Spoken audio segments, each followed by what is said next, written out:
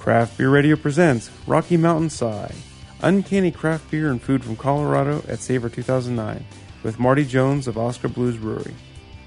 Marty discusses and serves the gourmet canned craft beers of pioneering brewery Oscar Blues. Beers will be matched with small batch culinary treats from Colorado's growing list of food artisans. You can find the rest of the Savor salons at craftbeerradio.com/savor. Craft Beer Radio is a free podcast available from our website or on iTunes. Thanks for coming to Savor. This salon, or saloon, as the case may be, is Rocky Mountain Sigh, uncanny craft beer and food from Colorado with Marty Jones. Marty is... yes. Marty is lead singer and idea man for Oscar Blues Brewing Company. I remember touring Oscar Blues, 5 or 6 years ago, and they had this really cute little two-head canning unit where it would take about, 45 seconds to can 2 beers. And things have changed since then from being, primarily a brew pub operation in Lyons, Colorado. They're now doing the brew pub as well as 2 packaging breweries, one in Lyons, one in Longmont, Colorado. And they are clearly one of the fastest growing brewing companies in the country. And Marty here lives in a Kolsch-free zone in Denver, Colorado, which interpret that as you will. Yes. But please join me in welcoming Marty Jones. Thank you all very much. Okay, before we get started, a little bit of loot.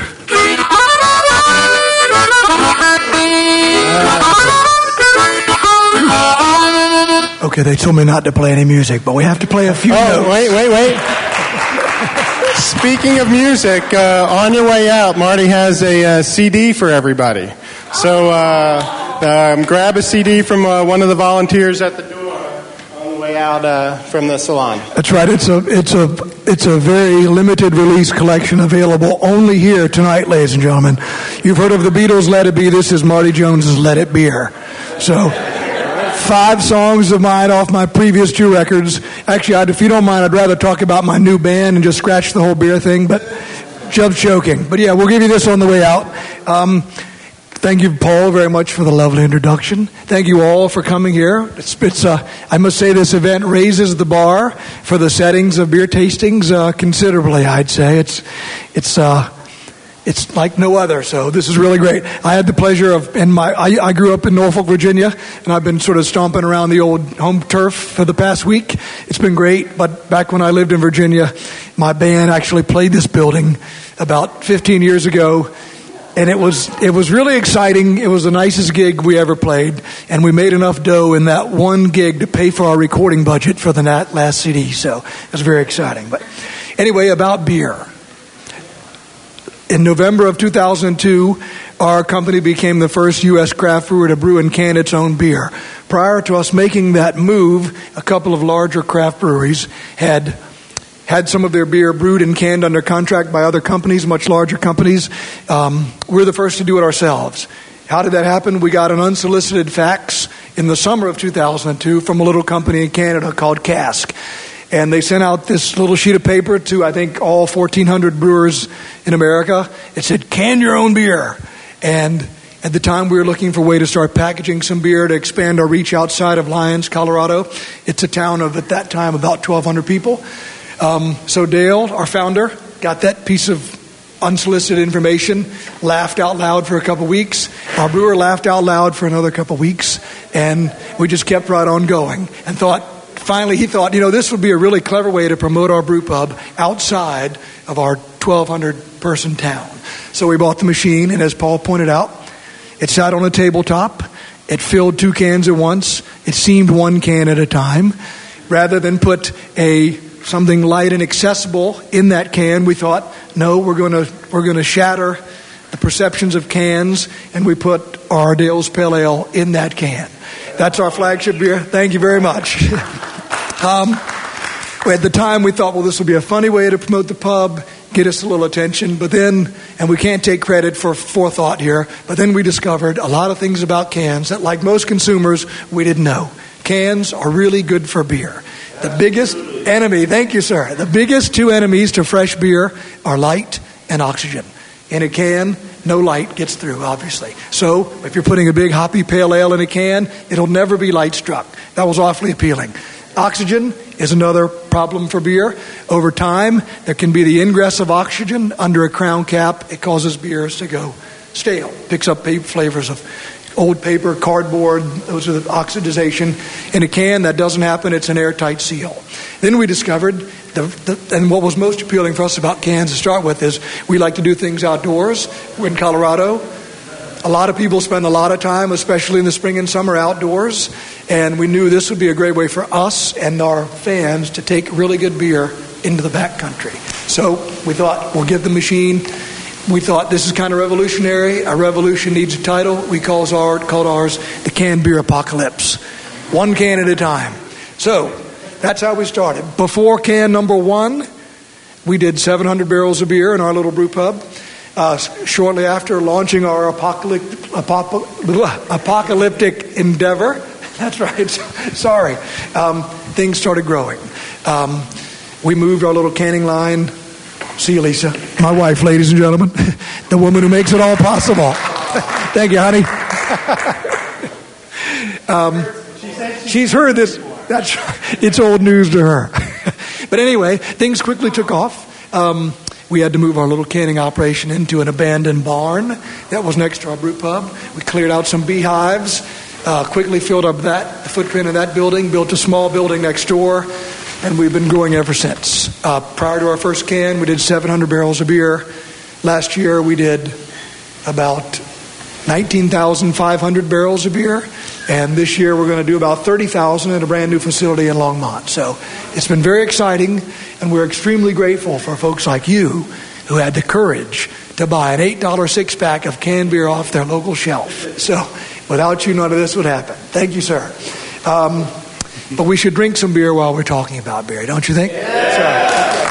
Sorry about that. Here comes our first beer, and this is our new beer. This is Mama's Little Yellow Pills. Thank you, sir. If you're familiar with our beer, we started with Dale's Pale Ale, 6.5% alcohol, 65 bittering units, a very assertive American strong pale ale. And the idea of that beer in a can was to spin people's heads around and give them a canned beer like they'd never had before.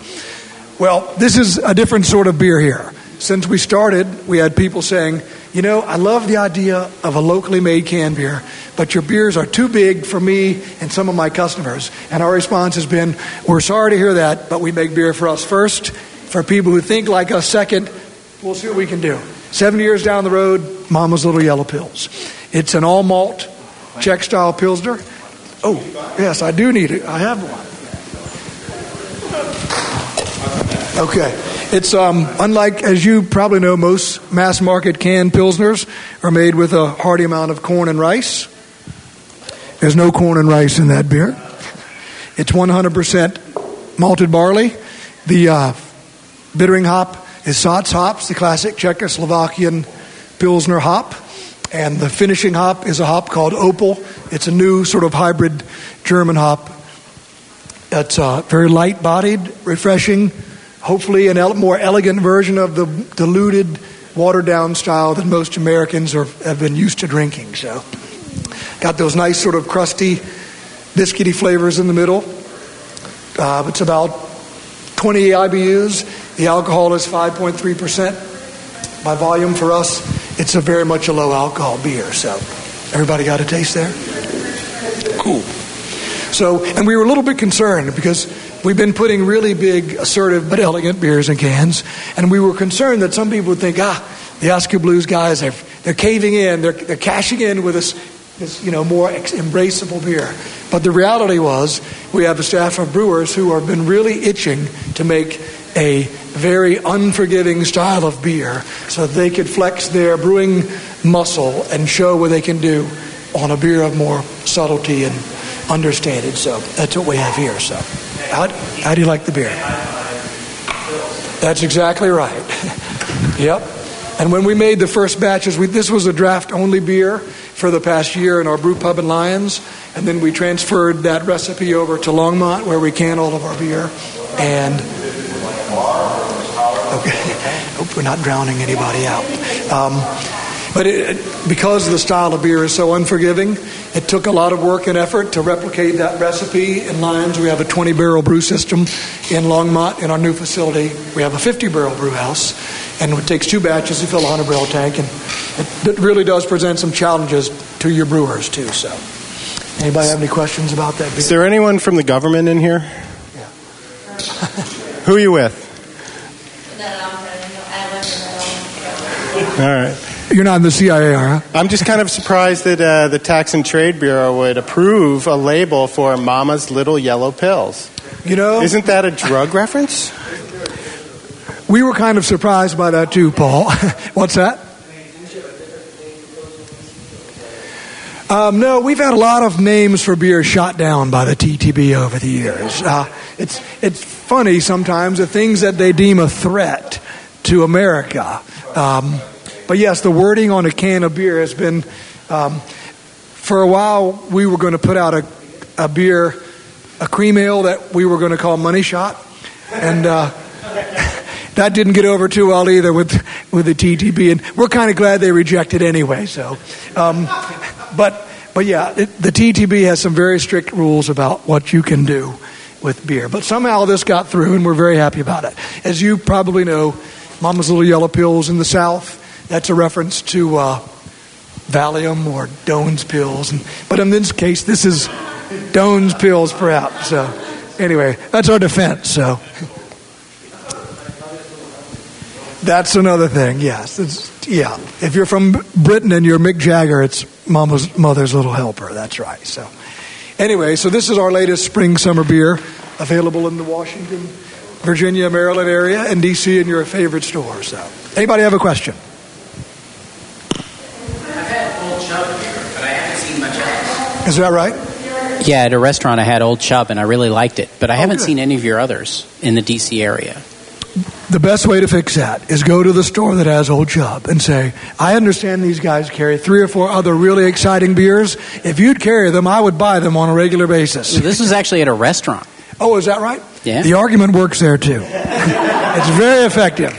Or you shoot me an email at marty@oscarblues.com. That's Oscar with a K. Let me know where you shop, be it a bar, a restaurant, or a package store. We'll get in touch with those people, follow up on your impassioned request to get the beer in, and usually it's quite effective. So, oh, great. Right on. What's that? You at Legends Distributing in Washington? We are with Legends in Maryland, and we're now with a new distributor in Virginia. It's the Brown in Richmond and Hoffman Beverage down in Tidewater. So, If anybody's in Maryland, starting in about 3 or 4 weeks, you'll be able to use greatbrewers.com and find any Oscar Blues products at a bar, store, or restaurant. there we go. So that's 3 tools you have to get our beer into your mouth. Mr. Jones, I have a question. Yes, sir. Considering Dale is an Alabamian, and Yes. Alabama just freed the hops, are you guys going to be down there soon? We will be there pretty soon, yes. We've had some unofficial talks with distributors there. But yes, thank you, Bradley. Yeah, Dale is from Alabama, and they've just now, if you haven't heard, they've raised the alcohol limit on beer. So now he's no longer a fugitive in his home state, and we can sell beer there. So it's pretty exciting. A quick thing about cans. When we started our endeavor, we heard from a few people in the craft trade who said this is genius. Paul was one of the first. Said this is a brilliant idea. We heard from a lot of retailers who said this sounds like a funny idea, but no consumer will ever spend a craft beer price for beer in a can because the consumer has been hypnotized or had a mind meld that tells them canned beer is cruddy beer. And generally that has been the case. But thanks to us and now about 35 other craft brewers in America who have followed our lead and now can their beer, the images of cans have dramatically changed. It's really funny now. A couple years ago in the New Brewer, which is the magazine of the Brewers Association, in their annual roundup of growth and sales in the country, there was a picture of cans. It was kind of the first for us. Now, when you get the application from a festival, in the old days it said, will your beer be in kegs or bottles? Now, most of them say kegs, bottles, or cans. So we made some progress, but we've had to spend a lot of time educating the consumer about the myths of cans. You folks here probably don't have any misconceptions. You know the truth. But in case you don't, the truth is the modern day can and its lid are lined with a water-based coating, so beer and metal never touch. There is no exchange of flavor between beer and the modern day aluminum can. Many people, when they taste a canned beer for the first time, they think, I taste metallic flavors. Their brain may be telling them that, but the beer is not delivering metallic flavors. It's a matter of perception.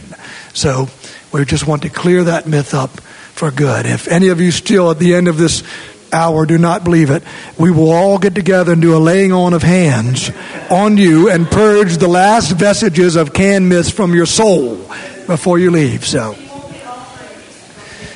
no, there is no exchange of flavor. There's no transfer of metal. Yeah, so. But it's very important. But we've had to spend a great deal of our time educating the consumer about those misconceptions. And it's been a little bit difficult in many ways because that misconception is so deeply implanted in people's brains. But this is something that might help. This is the new Men's Health, and this is a big piece in the new issue that talks about good beer in cans, and that's a can of Dale's up in the corner there. So, but we've had to spend a good bit of our time educating the press and going to experts. When we started, we would send our beer to anyone we could that was a beer writer or a beer editor or a beer professional and get that beer in their hands to get past that misconception. So, are you ready for another taste of beer? I think the first... within the first 2 years, before cans were lined back in the 30s, there were some flavor issues. Absolutely. And they got a hold of it like, to make this a viable package, we need to solve this. And so coating cans so that there would be no contact with the metal was definitely something that was solved about 70 years ago. Yep, and it really made what we do possible, as did this gear from Cask. And nowadays, in our new facility in Longmont, we've graduated. We went from the 2-head filler to a new machine from the Cask company that did 5 cans at a time. That was a big deal for us. Now we have a machine that's a 18-head filler. It speeds up our canning processes dramatically. So making beer is now the hurdle for us to get our beer out. So, and we're in 25 states now. But are we ready for another beer? Okay, so now we have some Dale's Pale Ale coming out. So, again, our flagship beer. Some people have described it as Sierra Nevada Pale Ale on steroids, just as a sort of reference point for that great beer from Sierra Nevada. It's a little more alcohol, a little more bitterness. This has about 65 IBUs, and it's 6.5% alcohol. So, and we also have some snacks, because as the program said, we're going to try to talk about the beer of Oskar Blues and some of the culinary treats from Colorado. The food part, yes, thank you, Will. Little did we know when we pitched this idea that the people in Denver and in Colorado whose food we wanted to get would not be real keen on sending freshly made food across the country and then get it to our food distributor and then to the folks here. So we couldn't bring out some of the stuff we have, but we do have a few treats. Many of us, when we first started drinking beer, we needed a munchie, so we're providing you something of an upscale munchie today. So this is a handmade granola from our good friends in Colorado, Udi's Bakery. This is it's an all malt, if you will, granola. It's made with Colorado honey, a blend of nuts, some dried fruit, and whole road flaked oats. And we think this is kind of a nice sweet treat to have with some Dale's Pale Ale. So.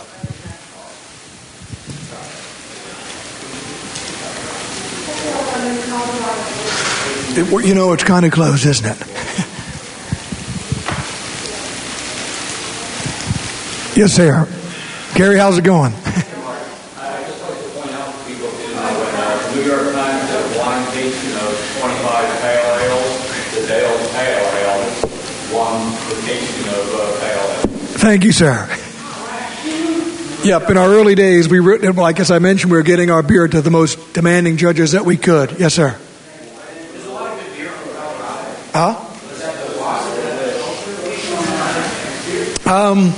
Well, there's good water, but you can get good water just about any place. You can make your own good water, a talented brewer. That's not a hurdle. There is something unique about Colorado, I think. I grew up in Norfolk, Virginia. It's a wonderful place to live, but it was a beer wasteland. I wrote a column for the Old Dominion University student newspaper. That's how I got into beer, writing about beer. And it was tough to find things to write about.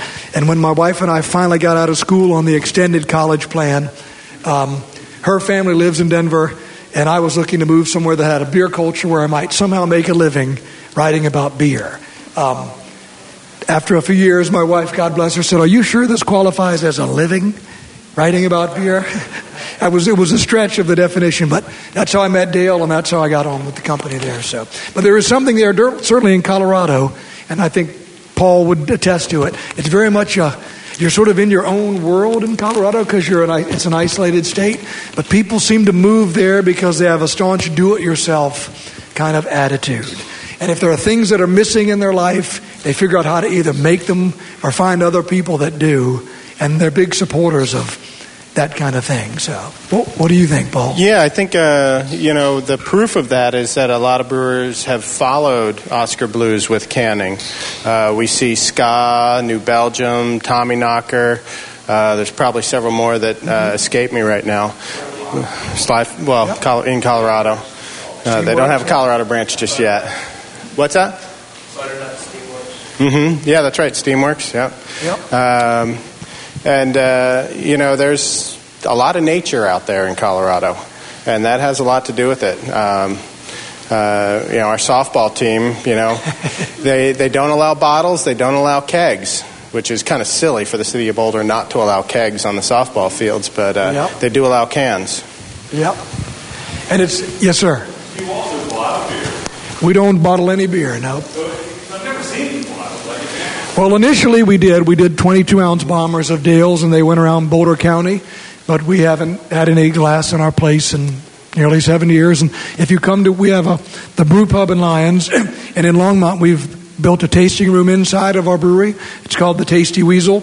If you come there to get beer to go, we give you a large 1.3 liter can filled with our beer. So even our growlers are aluminum. So yes, sir. You stack up next to Avery or Boulder or any of the other brew pubs have been in Colorado for a while. I mean, what do you think? Are you doing something special?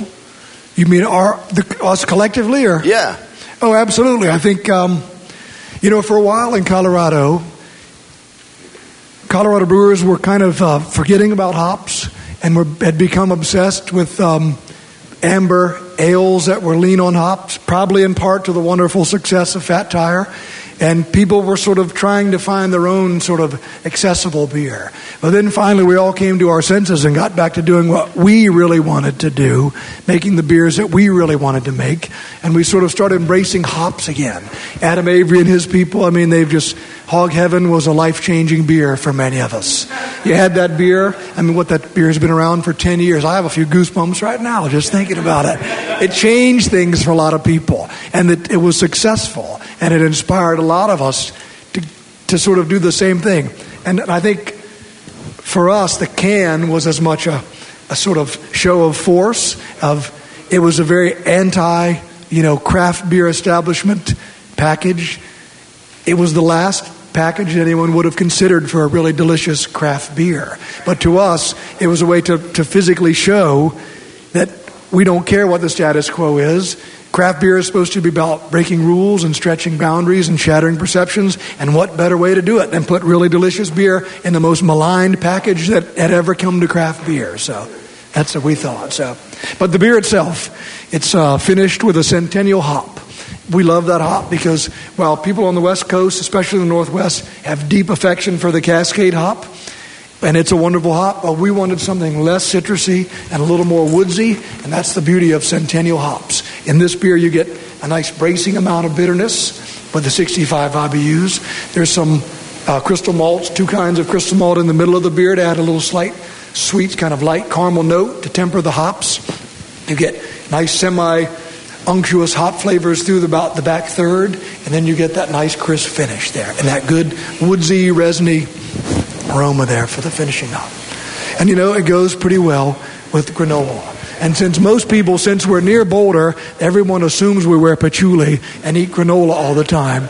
If you're going to do it, you should, just like beer, you should have really good granola. And this is made by people who have never been to a Grateful Dead concert in their life. Yeah, and they don't wear tie-dye, but they understand good granola. So, are we ready for another beer? Okay, good. If anyone ever flies Frontier Airlines, Udi's is one of the snacks on there. So that's right. It used to be, but Dale's isn't on Frontier. Yeah, we're no longer on Frontier. A very large brewery with a facility in Golden squeezes off the plane. Golden City Brewing Company squeezed you out? That's what it was. Yep. And yes, sir. Sure. We're trying to get beers and craft beers, especially into the better restaurants. And it's very difficult because whatever reason, you just said buy it, nice wine list, they have no beer list. It's awful, isn't it? Yeah. Now, we get trouble. We've had some problems like getting the beers even in bottles that have crazy labels and stuff like that, because it doesn't fit with the fine dining thing, if they have a crazy name. Now we're trying to get your beer, which I love your beer. I experienced it a few years back in Colorado and, at the Great American Beer Festival and all that. And I thought it holds up tonight. I mean, it's like this wonderful beer, but a can in a fine dining environment, it's very difficult. How do you put that taboo, how do you put that in there? That's my question. Well, that's a very good question, and it's difficult because, yes, for most fine dining establishments, the last thing they want to set on that white tablecloth is a can of anything. So we have to, first of all, find a restaurateur with a sense of humor. First of all, find someone that appreciates the rule-breaking nature of what we do. There's a restaurant in named Duo in Denver, maybe the finest restaurant in Colorado. The owners of that place love local beer, and they love the sort of blasphemy of setting a can of beer onto a white tablecloth. For them, it's part of their sort of mystique when the customer says, oh, a can, and then they get a chance to tell them about the beer and the truth about cans. But we have lots of restaurants who do not want to do that. We even have some that have wanted to carry our beer on draft, but they didn't want our tap handles or our cans on a fitting. And they're like, we'd like to carry your beer, but I can't have a can in the tap handle. And our response is typically, well, then you probably shouldn't be carrying our beer because you don't have a good sense of humor. But we have made some exceptions on a couple of occasions because the people like Simon who sell our beer and need all the tools they can get in our various states, we've made some custom tap handles for people like that. So it works out. Differentiation in the restaurant and bringing the can and try to talk them into at least trying it. Yes, well, here's what you do. Let me set this. It's very simple. When you do a dinner, if you have a fine dinner, first of all, you bring the can out and you show them the label. Will this be okay? And then you pop the top. You let it pause for a moment. Then, this is crucial, you take the pull tab and turn it to the right so that it's at a nice 90-degree angle. And then you have them smell the can. Will that be okay for you, sir? And if that's acceptable, then you simply set the can next to the glass and you're sold. You have the ritual there for the real ultra-snooty diner who can't get past the can. So. You don't pour them a little bit and have them swirl it around we just to make sure, Sure. And it's funny, too, because when you have beer in a can, when we're doing festivals, it's funny for us. We'll be there and people are walking down the line looking to see what beer they have. They see our cans there. They look, they smile, yes. They keep walking. And you go, wait, I'm sorry. Would you like to try something? And they go, I'm good. Why is that? I don't drink canned beer. Well, have you ever had a canned beer that sent a shiver down your back? That made the hair on the back of your neck stand on end? Oh, no. Then you get them to come and try it. And usually the first thing, all we have to do is crack that can and have them smell it. And most people have never smelled hops coming from a can of beer. Then they taste the beer. That's a new experience for them as well. We tell people it's sort of like hearing Aretha Franklin's voice come out of Ashley Simpson's mouth. It doesn't seem right. But there it is. An otherworldly experience from the least likely source. So, works pretty good.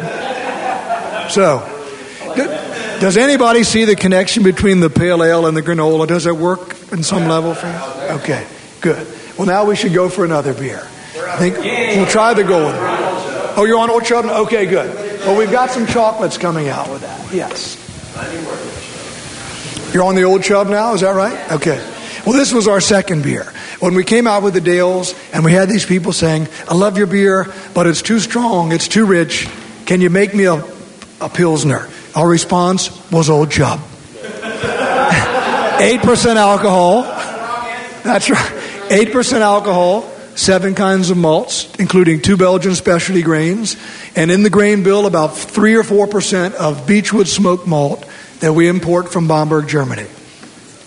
So, now I met a guy earlier today. He said, I'm from Scotland, and your beer is not very Scottish, but I really like it. And that's okay by us. It's kind of a genre bender, stretches the boundaries a little bit. So, Marty, Gordon is coming out now. Okay. And with the food items, what should we eat with Gordon, and what should we hold on to? Yes, we have some chocolates coming out. There's one chocolate. It's an apricot dipped in chocolate. I'd like you to eat that chocolate with the Gordon. And then there's a second chocolate that we're going to have with some 1050 Imperial Stout. So we have, well, we'll talk about it in just a minute. But the Old Chub, when you try that beer, you get a nice sort of cocoa nose, flavors of coffee and chocolate and caramel, kind of milk chocolate through there. There's some residual sugars in the beer by design, and then a hint of smoke on the finish to balance out the sweetness in the middle. So I hope you guys are getting that. That's been the top-rated Scottish ale at beeradvocate.com for about 5 years now. So pretty excited about that. And I should mention, as Paul mentioned, our pale ale, that was picked in a blind tasting of top 25 U.S. pale ales 3 summers ago by the New York Times as their top pale ale in the country. There's a magazine in Denver called 5280. They picked it as their top Colorado export. It's been one of the top 5 pale ales at ratebeer.com for 4 years in a row. We take great pride in making really good, luscious, thoughtfully crafted beer made with the finest ingredients stuck in a very unlikely package there. So, you guys have the Gordon now? Okay. So the chocolate that's coming around, Gordon, it's a hybrid beer. It's sort of a cross between a double red and a double IPA. Unlike a double IPA, which is drier and has more bitterness, a double red, you get, in our version especially, you get the aromatic and flavor joys of the hops you crave in a double IPA without the hop bitterness and the sort of slight punch in the mouth. This beer sits on a bed of Amarillo hops for about 10 days. That Amarillo hops has a unique aroma that's sort of grandma's strawberry or apricot jam mixed with pine trees and a controlled substance you might have been familiar with in high school. It's a big, sticky, resiny, fruity aroma of a beer. That's why we call it the Big Red Sticky. So many people think of apricots. To me, that beer smells more like strawberry jam. What's that, sir? That's right. So that's the beauty. That's why we have that chocolate. And these chocolates are made by one of our peers in the chocolate world in Denver. They're called Wen Chocolates. You can order their chocolates over the internet. They make some really delicious, mind-blowing, small batch chocolates. And they made this one just for tonight, pairing that straight dark chocolate with an apricot there. So how's that work as a pairing? Good. Good. Yes. I think there are more. We can do that, actually. So, but the Gordon, yeah, we just love the nose of that beer. When we meet people who think, I don't see how beer goes with a good meal.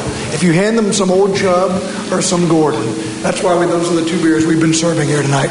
They have the complexity of a good wine, the depth of flavor, the alcohol. They just work wonderfully with food. Old Chub, if you want to make a really good steak, take a can of Old Chub, pour that in a casserole dish and marinate your steak in that with a splash of the recipe is simple. You get 2 cans of Old Chub, 1 in the dish, marinate the steak, 1 to drink while it's waiting. Yeah, works really good. And it's nice, too, because when you cook the steak, the residual sugars stay on the skin of the beef, and it adds some extra char. It puts a really nice char on that steak. So, oh, you like that? Good. Right on. Good.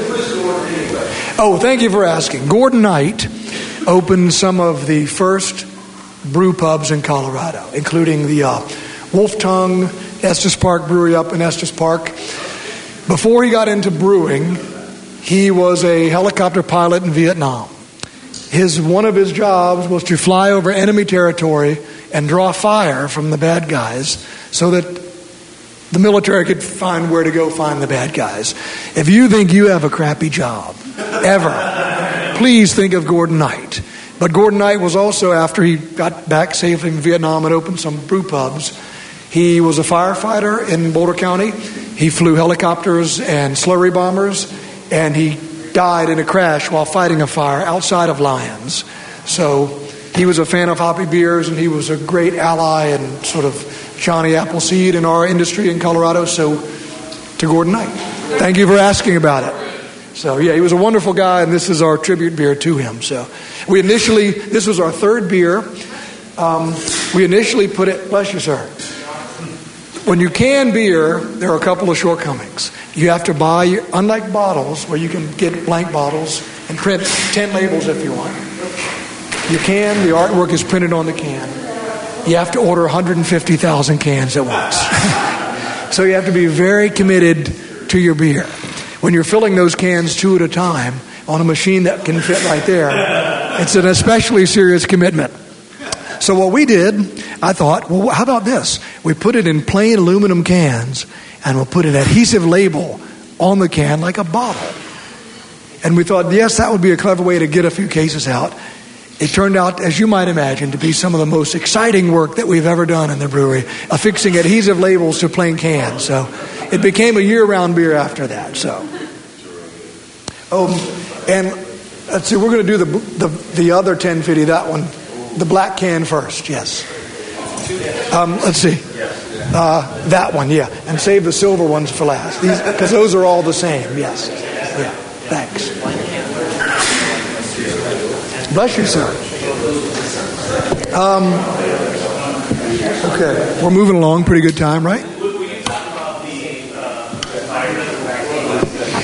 Yes, thank you very much. He wanted to know about some of the environmental bennies of cans. First of all, I want to say, bottles, we are big fans of bottles. The bottle is a wonderful package for beer. But it has a couple of drawbacks, and one of them is weight. About a third of the weight of a bottle of beer is the bottle itself. So when you ship beer to 25 states like we do, we can get 35% more beer on a truck. So we shrink our carbon footprint dramatically, cut our fuel cost, and cans are also the most recycled beverage package on the planet.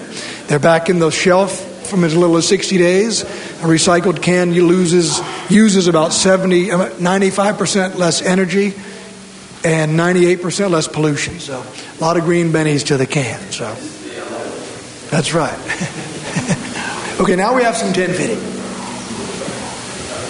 This is the most viscous beer most people have ever seen. If you swirl that beer in your glass, you'll see that it has a sort of motor oil viscosity. Hence the name 1050, sort of a reference to 10W50 motor oil. So it's also opaque. It's fun when you fill out the judging sheets and for a magazine for review, and they say, "What color is your beer?" Black. Period. You can't see through that beer. Yes, we're gonna the second chocolate. That's a really deep, extra dark chocolate. I'll take that. Proper technique for the 50 drink? Well, thank you, sir. I'd say take a sip of the 1050 first, and then get a bite of the chocolate. Mid-sip, there you go, Will. And then a bite of the chocolate. I'd say take a bite. And let it sit on your tongue, let the chocolate melt and meld with the flavors of the beer a little bit. Isn't that nice? Yep. Oh, good. Now the 1052, when you swirl it in your glass, you see it provides a nice espresso head. When the beer pours out, it usually leaves the can still, and then this nice tawny head appears in the top of the glass there. So this is about a 10% alcohol beer. It's made with a large amount of flaked oats. That's what gives it that sort of malted milkshake. It sort of adds that extra malted milkshake flavor. We put out this beer 2 winters ago, just kind of on a lark, and it flew off the shelves and became a real cult favorite. It's won lots of great accolades like the rest of our beer. The guys at beeradvocate.com, one of the pull quotes we used was, "This puts the A in holy crap." So we thought that was pretty accurate. Yes. The Denver Post called this the beer of the year, and we were very happy about that. So, yes, thank you, sir. But this beer makes, when we do beer dinners, and you talked about elevating the image of beer, an event like this is just perfect for this, isn't it? Because it is a struggle for us. If you were with a winery and you call a food editor in America and say, "I'd like to talk to you about a wine dinner," everybody understands that. There would be no giggling coming over the other line. But despite the gains in education we've made in America, people still snicker at the concept of a beer dinner. They still don't quite understand it. So things like this event and beer dinners, we do them on a regular basis, they really go a long way in elevating the image of beer and its role in the culinary experience. So, and this beer in particular makes the ultimate finisher for a night. So, really works great. Say that again? Do you find it harder to sell a canned beer for a beer dinner as well? Oh, for sure. Yep. Yep. And then you place it with others that might say, "Well, we aren't going to do cans." Yep, it's a hurdle for sure. But we found our audience and we're doing okay. So, anybody have any questions about the 1050 there? No. Does the beer move you? That's the big question. Okay, good. What's that? Yes, that's a blend of that chocolate has a little bit of hazelnut liqueur in it. It's got a little cayenne pepper. It's got some smoked salt in it.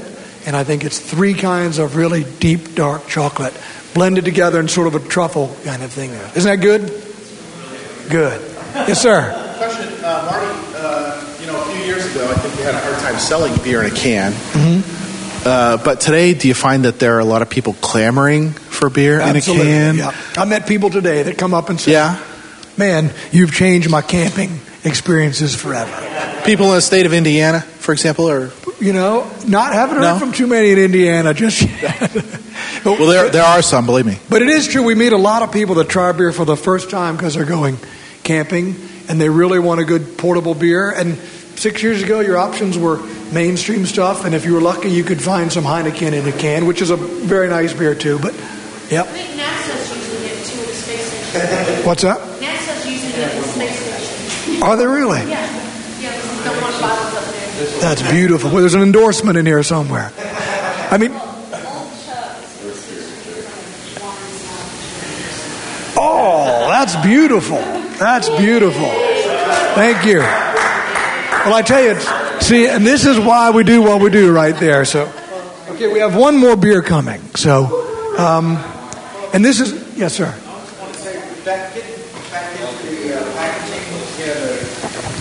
The environmental friendliness. Yep.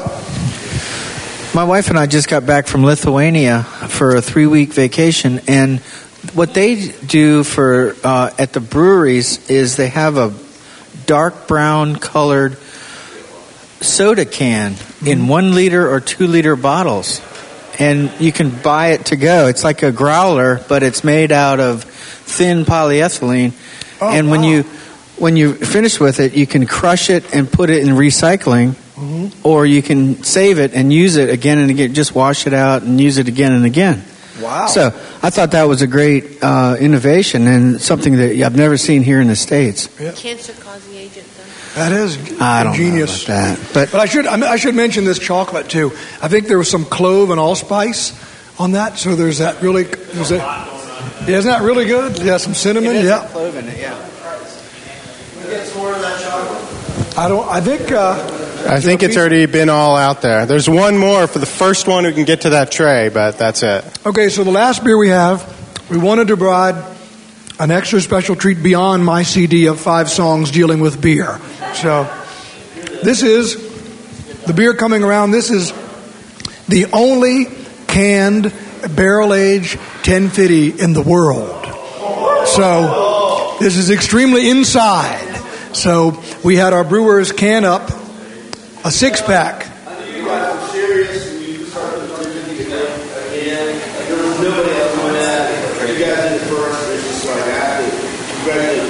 Thank you very much, sir. It is kind of a mind blower, isn't it? Thank you. Well, we're dreaming of doing, we age all of our beers in used whiskey barrels from Stranahan's Colorado Whiskey. We make the wash that they make their whiskey from. And this is one of those. So, and I hope I can get a taste of that. Oh, good. Because, like I say, these are the only 6 cans of barrel-aged 1050 in existence here tonight. So, let's see. Does anyone want to comment on this beer?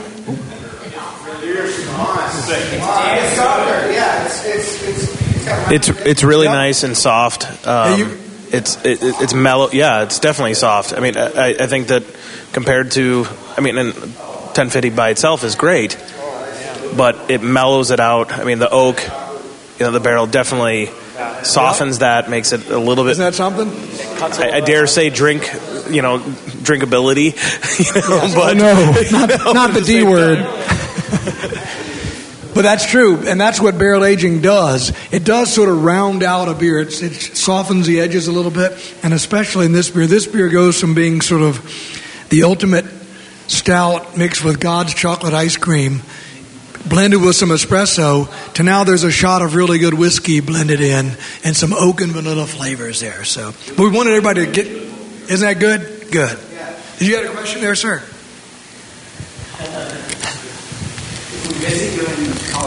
Yes. I'm out there periodically, but what happens at your place? That's right. Well, at the basement of our pub in Lyons, we have an arcade filled with about 27 vintage 1980s video games. That's a lot of fun. And then, and at our tasting room in Longmont, we do tours on Saturdays and Sundays, and if you shoot me an email, let me know when you're coming, I'll give you a private tour and show you around. And we make a habit at the Tasty Weasel to always have at least one barrel-aged beer on draft at the Tasty Weasel there. So, all of them. Well, everything but the Pilsner. We do Old Chub, that becomes Chubourbon, and we're hoping to actually do a small run of Chubourbon in cans in the fall. The Gordon, we barrel age that. The Dale's Pale Ale, we barrel age that. So, yep. Whitewater rafting in the summer. That's right. Well, the whiskey is Stranahan's Colorado Whiskey. He was asking what kind of whiskey is Stranahan's Colorado Whiskey.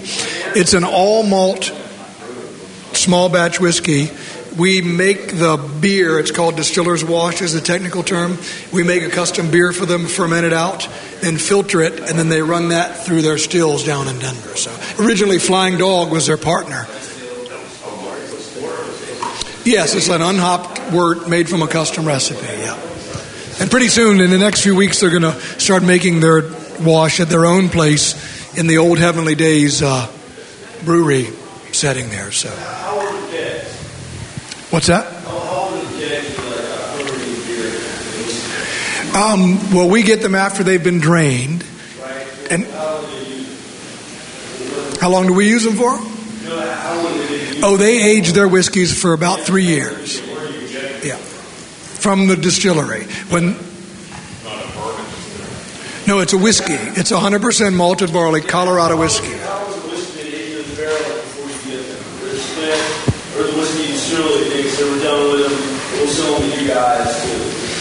We try to pick them up when there's a couple fifths of whiskey still in the barrel. When they're wet. No, Marty, you drain those little bit of whiskey out. Oh, absolutely. I'm sorry. You're with the government, you say? They're totally dry. No, but we get them after they empty them, and they're still wet within a couple days. Bring them to the pub, and then we put beer in them, and then age them for 3 to 6 months. This beer has been in the barrel about 4 months. So, yeah. This is barrel-aged 1050 Imperial Stout.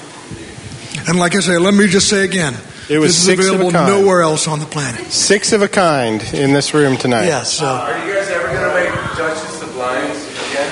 Good question, Simon. We called it the Duke of Lions, yes. It was our tribute to the Duchess de Bourgogne.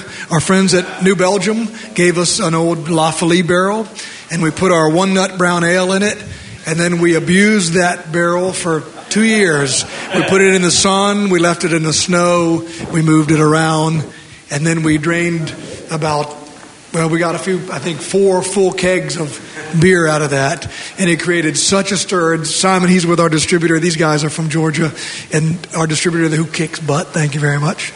And it was a wonderful Belgian style sour brown ale but it will never exist again. To answer your question, it was a one-time only thing because we were uncomfortable having Brettanomyces and those things in the brew house, and. Yes, it's a little scary. It may come back someday, but right now, no plans for that. So, yes, it's in Longmont. It's actually, you walk in the door, it's inside the brewery. When you sit at the bar, the tanks are right behind you, and we have a little live music in there, and yeah, lots of fun. So, who would like some more barrel-aged 1050? Or shall I just take this can home?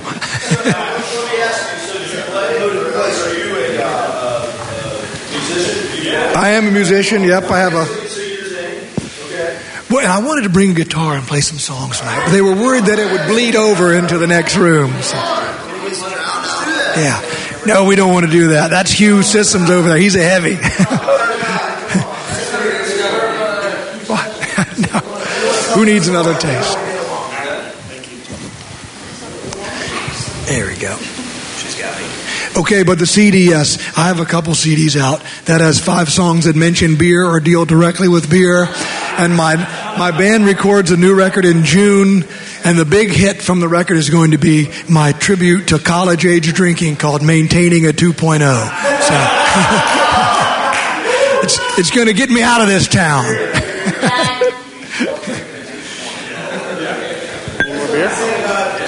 You like lighter beers or heavier beers? Yeah, that didn't work either, did it, Will? Okay, let's see. Can we get those CDs out, or? Yeah, we'll give them out at the door here. Okay, but okay, who has a question? I have nothing. No question? Boy, that's really good, that barrel-aged Fitty. You know, Marty, this is being recorded by Craft Beer Radio. Oh, cool. So I think we ought to give something for the people at home. Yeah.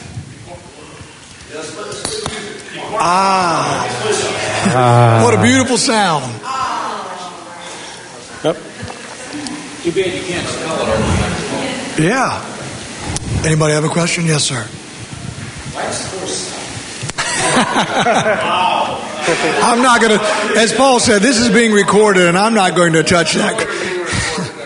Go to Golden, Colorado, and take a left instead of a right. Yeah, that's exactly. And go to Golden City. Okay, but I do want to say something about Coors. When I moved to Colorado from Virginia, I was aware of how Anheuser-Busch, how they handled craft beer, and let's say they were less than supportive. One thing I did not know is that Coors has been extremely supportive pretty much from day one for most people that I've talked to in Colorado. They have not been out to squash the movement or to get in the way, and it's changed my perception about their brewery and how they handle things. So they make some wonderful beer there. Yep. Yep. So has the consolidation of Miller Coors distributors impacted your brewery at all? It has impacted us. We have to, as you probably know, a lot happens between making the beer and getting it to the shelf for you to buy it. You have to have good distributors, and for sure, it's going to be more difficult for a little company like us to have the mind share. I hate that cliche, but to have the attention and focus of the people who sell beer when they can walk into a store and, drop 500 cases of Miller Lite and another 500 of Coors Light without blinking an eye. But we're saying, but wait, you could have sold them 7 cases of 1050. Where's your head? You have to keep it in perspective. It'll make things a little bit tougher. But I do want to say one thing, too, because someone earlier in the week, while I've been hanging out in Virginia, mentioned they use the term movement for craft beer. And it's probably old news to you, but all of us take really great pride in the fact that we are a part of a movement. Us as makers of great beer, you guys as sellers of great beer, you folks as consumers of great beer. 25 years ago, people looked at America as a wasteland of beer making. We were kind of a joke. That was the only thing we had, essentially. But in a very, very short time, we pulled off something that has been the equivalent of Elvis Presley, Chuck Berry, the Beatles, the Rolling Stones, the Ramones, and Jason the Scorchers. We've had a cultural upheaval in America, and we've taken a country who was snickered at for its beer and made it the greatest beer-making country on the planet, without question. So it is a movement, and it's really great to be a part of it. So cheers to you guys. Well, thank you, Marty. Please join me in thanking Marty with a round of applause. And we've got about 15 minutes left downstairs. Thank you. Thank you very much.